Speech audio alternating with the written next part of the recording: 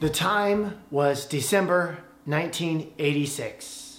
The setting was my living room of my parents' brick house in Leroy, Illinois. Our Christmas tree was lit with colored vintage 80s bulbs, and my brother and I were watching Saturday morning cartoons, and then this commercial came on TV. My Pet Monster. He's bigger than big. When he fights battles, he always wins. And he's your friend, too. He breaks his chains. Put him on you and break away, too. With My Pet Monster, you're busting loose. He's big. And scary. And helps people, too. And he's your friend, too. My Pet Monster plays all day. Tough. Awesome. Looking great. And all your friends will want him for their friends, too. My Pet Monster has breakaway chains from Amtoy and American Greetings Company. When I was growing up, that is what I wanted. My Pet Monster. And who wouldn't with that kind of high quality graphics from that commercial? I dropped hints everywhere. I wrote letters to Santa. I cut out pictures in magazines. I put them on my mom's pillow. I even tried hard to be nice to my brother and sister throughout Christmas vacation, which was extremely hard to do. And when Christmas morning finally came, I jumped out of bed, ran to the tree, found the biggest gift I could find, and unwrapped it, and there it was, my own My Pet Monster. And it was 3 years later that my family packed up all of our belongings. We were only allowed a few toys, and we moved from Illinois to California, and you can bet that My Pet Monster made the journey as well. Go back in time. What was it for you? What was that gift that you were waiting for, that you had longed for? Was it a Super Nintendo? Was it a new bicycle? Was it a Cabbage Patch doll? Was it an Atari? Or perhaps a puppy or a kitten? What was that one toy that you were waiting for? Now, if you are watching this with family or friends right now, just pause the screen and discuss what that one toy was for you. Go ahead. When I first saw My Pet Monster commercial in 1986, I was waiting for the day that he would be mine. Every day, waiting and waiting. My question for you this Christmas is, what are you waiting for?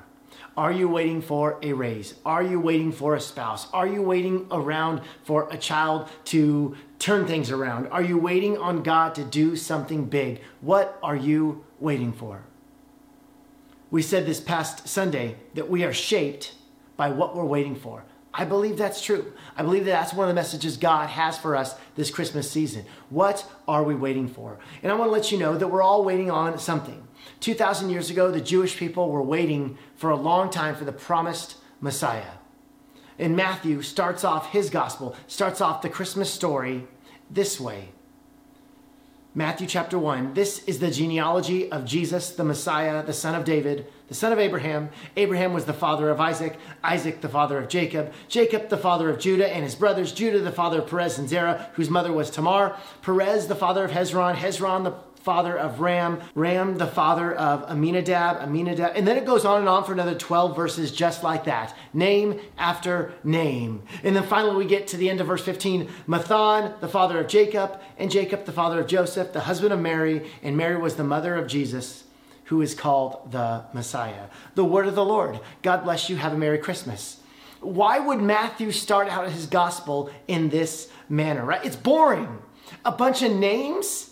So-and-so begat so-and-so. I don't even know who these people are. Like, it's boring, okay? Matthew seems to not know the first thing about engaging his audience because he starts the gospel with the genealogy, the son of David. Then lists a bunch of dudes, including several women, which was so uncommon and so radical in that time period. And he ends it with Jesus, the son of David. I contend that Matthew is not being boring here. He's actually genius. You see, the name David in Hebrew is significant in many ways.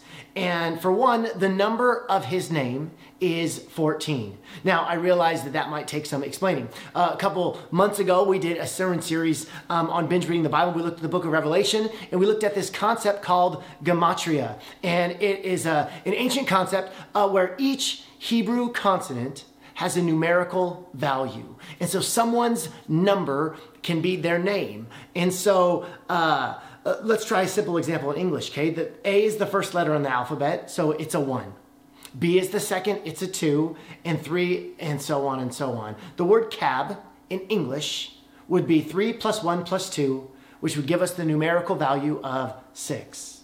Okay, this is gematria, and it was a common practice in first century Palestine during the time of Jesus. Back to Matthew 1. In Hebrew, the number of David's name is 14. Why do I show you this? Because take another look at Matthew's genealogy. You're bored, right? It's just a list of names. What a brutal way to begin a book, unless you count how many names there are. What you'll quickly notice is that the names are actually grouped, and they're grouped in 2 groups of 14.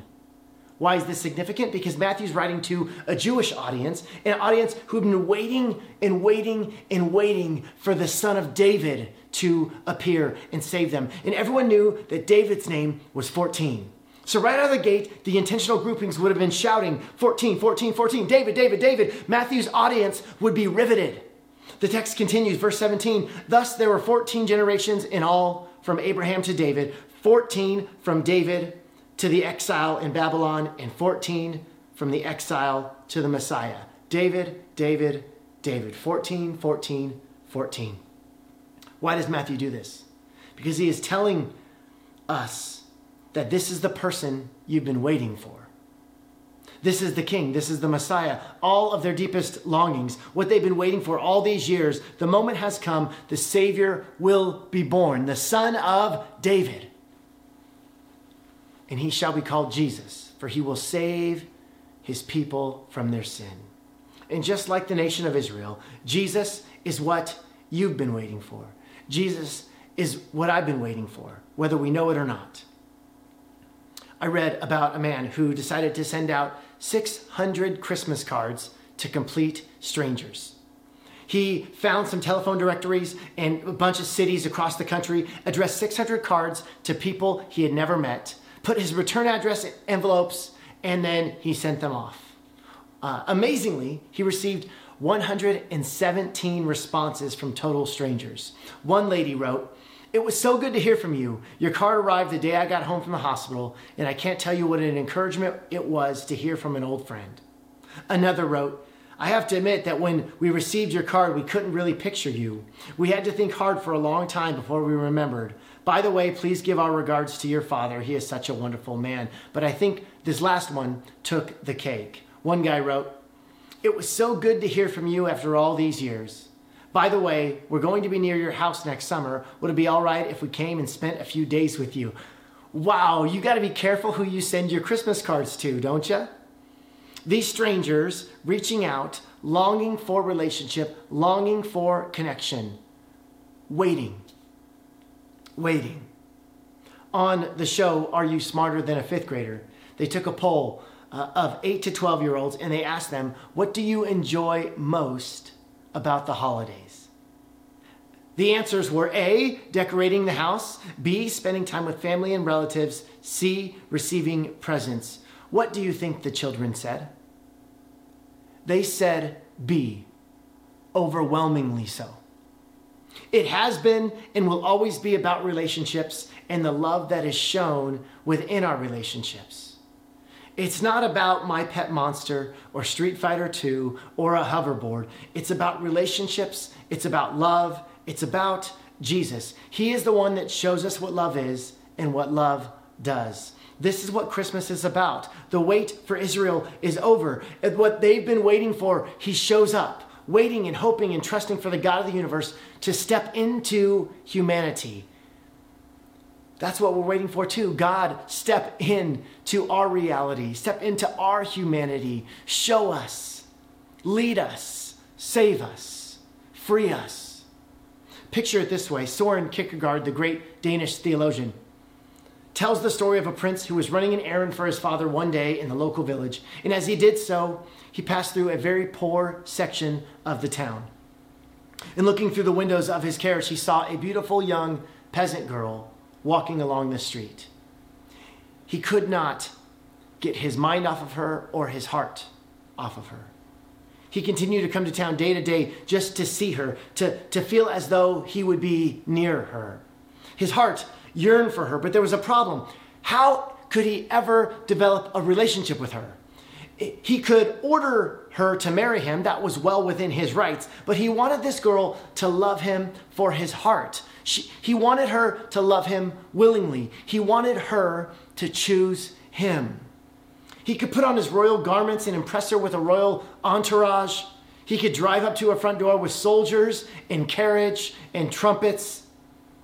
But if he did this, he would never be certain that the girl loved him or was simply overwhelmed by his splendor and his grandiose power. The prince came up with another solution. As you may have guessed, he gave up his kingly robe and symbols of power and privilege, and he moved into the village dressed only as a peasant. He lived among the people, shared their interests and concerns, and talked their language. In time, the young peasant girl grew to know him, and she grew to love him. It's like the reverse Aladdin. This is what Jesus has done for us.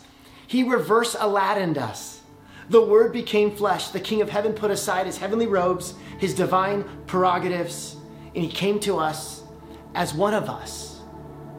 He lived among us, ate with us, drank with us, felt with us, all to win our love, all to win you, all to win me. He could have forced us. He could have overwhelmed us, but he chose to romance us. This is the God of the universe. He stands here today with a smile of love and his arms extended. He is the God who became real so that we could experience his transforming love. Jesus is not just a truth to believe in. He's a person to be experienced here now. It's not just a tale. It's not a fable. No, it's real. What are you waiting for this Christmas? Because Jesus is waiting for you. Jesus is waiting for me to give all of ourselves, the parts of ourselves that we have held back for so long. While we wait for Jesus to invade our humanity, to show up in our story, to redeem us, he waits for us to fall in love with him in a greater way. What are you waiting for this Christmas? Because you are shaped by what you're waiting for. I'd like to close with this poem. If you had been a lowly shepherd who heard the angels sing, would you have left your sheep alone to find the baby king? If you had been the innkeeper, pressed and hurried since the dawn, would you have done the best you could or told them to move on? If you had been a wise man, due respect and courtly graces, would you have left it all behind to search in unknown places? We cannot know what we have done if we had been there then. We only know what we do now when chances come again. And we end our Christmas service with the great song, Silent Night. Merry Christmas, Prodigal Church.